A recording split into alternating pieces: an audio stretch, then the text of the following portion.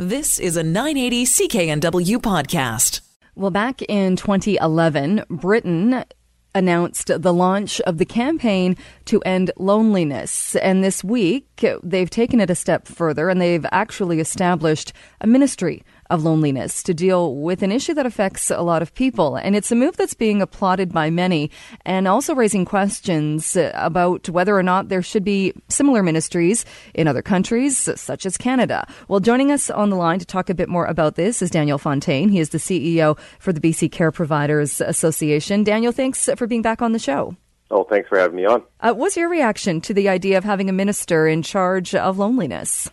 Well, I must say that I was a bit surprised to learn about that development this week. But then the more I thought about it, I thought, it actually has a lot of merit. It actually probably makes a lot of sense. When you look at the data and the research, loneliness has some huge impacts, health impacts, in particular for seniors. The research that came out, I believe it was a couple of years ago, indicated that being lonely is equivalent from a health perspective to smoking about 15 cigarettes a day. That's the negative health impact of not having that social interaction with people. And we all know that that has a profound effect, mainly for seniors, but for other people around the society as well. But in particular, seniors as they get older, as many of their friends perhaps pass on, they can spend countless hours by themselves and they're lonely, and that has a huge negative health impact, and we're probably seeing that it manifests itself in the amount of money we're investing in healthcare as well. And do we know what it actually does to the person, what it does to make your health fail? Well, I think, we as human beings, we're programmed to be interacting with other human beings. That's just a natural part of the programming of who we are as beings. And when you remove that significant component of our life, and when you're by yourself, that can result in both mental health issues, but they also manifest itself in physical issues. As I indicated, that the research showed that physically, it's like smoking 15 cigarettes a day. You'll have negative health impacts, and you'll live a shorter life. You won't be as happy. You just won't have that quality of life that you would if you had that social interaction. So I looked at what Britain's done, and I've kind of been doing a little bit of investigation this week in terms of what kind of led up to the Minister of Loneliness. And, I stumbled upon one program that they have, which I think would be brilliant here in British Columbia, in particular in the Lower Mainland, where we have the affordability crisis. They're connecting seniors who are living in these single-family homes by themselves. They've got what's called home share program, and they're connecting seniors with younger people who are looking for an affordable place to live. And it's actually quite interesting to see what's transpiring in that these young people who might have been pushed out of the city because they couldn't afford to live there are now suddenly finding these places.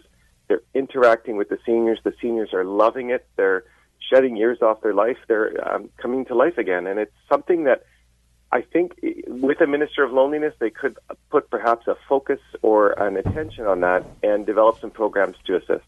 It is an interesting idea, and I think there was something similar to that floated in Victoria a few months ago. But there was also concern in that because with the idea that seniors could be taken advantage of, or there were safety concerns. But I think you're right. If it was a minister, if it was done in the right way, what a great way to match people up and to find those partnerships that wouldn't work for everybody, but would work for many.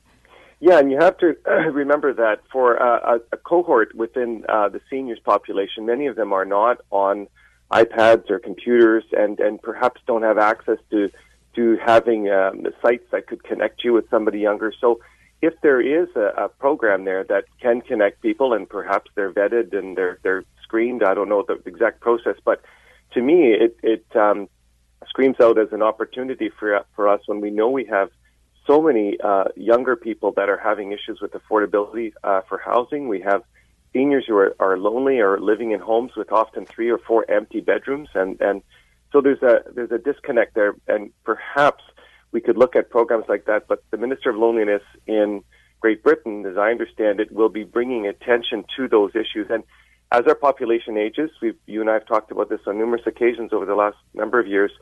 We're now into that position where we're aging very rapidly. And we will have this become more and more of an issue as we move forward.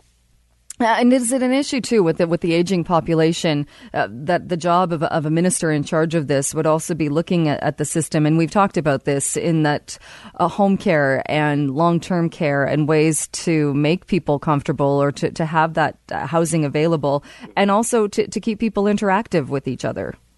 Yes, and I think that's a very good point. And I think oftentimes people think because someone is receiving home care that they can kind of say, oh, well, that's good, that individual, that senior is getting home care services, they're fine. But you have to remember that oftentimes home care will be less than, let's say, an hour a day for an individual that's living by themselves. That's 23 other hours that they're by themselves. They're not interacting with other human beings. And so home care is absolutely vital and important, but it does not solve the whole issue of loneliness and being alone. And if we are going to be increasing the total number of seniors and our population's aging and people are not interacting, it's actually in our best interest, given how much healthcare costs in this province, to make sure that we've got someone or a group of people kind of focused on this issue of loneliness and making sure that we can reduce it, not increase it over the next decade. And you touched on this as well, because I think we often think that technology has made us more connected. Mm-hmm. But with seniors, like you said, if somebody's not tech savvy or has the gadgets, and that it can do the opposite. It can, and that's why we ran our campaign in December, just before Christmas. It was called The Gift of Time, and we were trying to encourage people to understand that a lot of people are not connected, a lot of seniors are not online.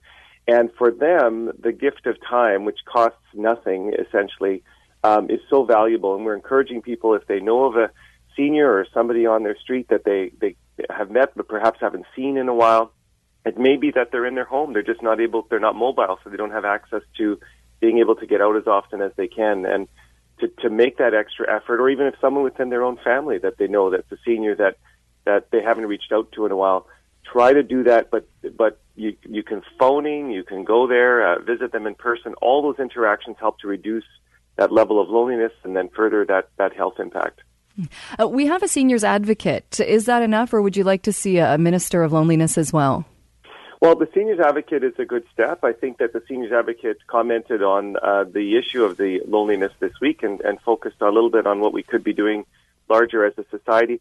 The only concern I have, Jill, with a minister of loneliness and something that we'll see transpire in Great Britain is it just a minister in name, or do they actually have a ministry? Do they have power? Do they have a budget?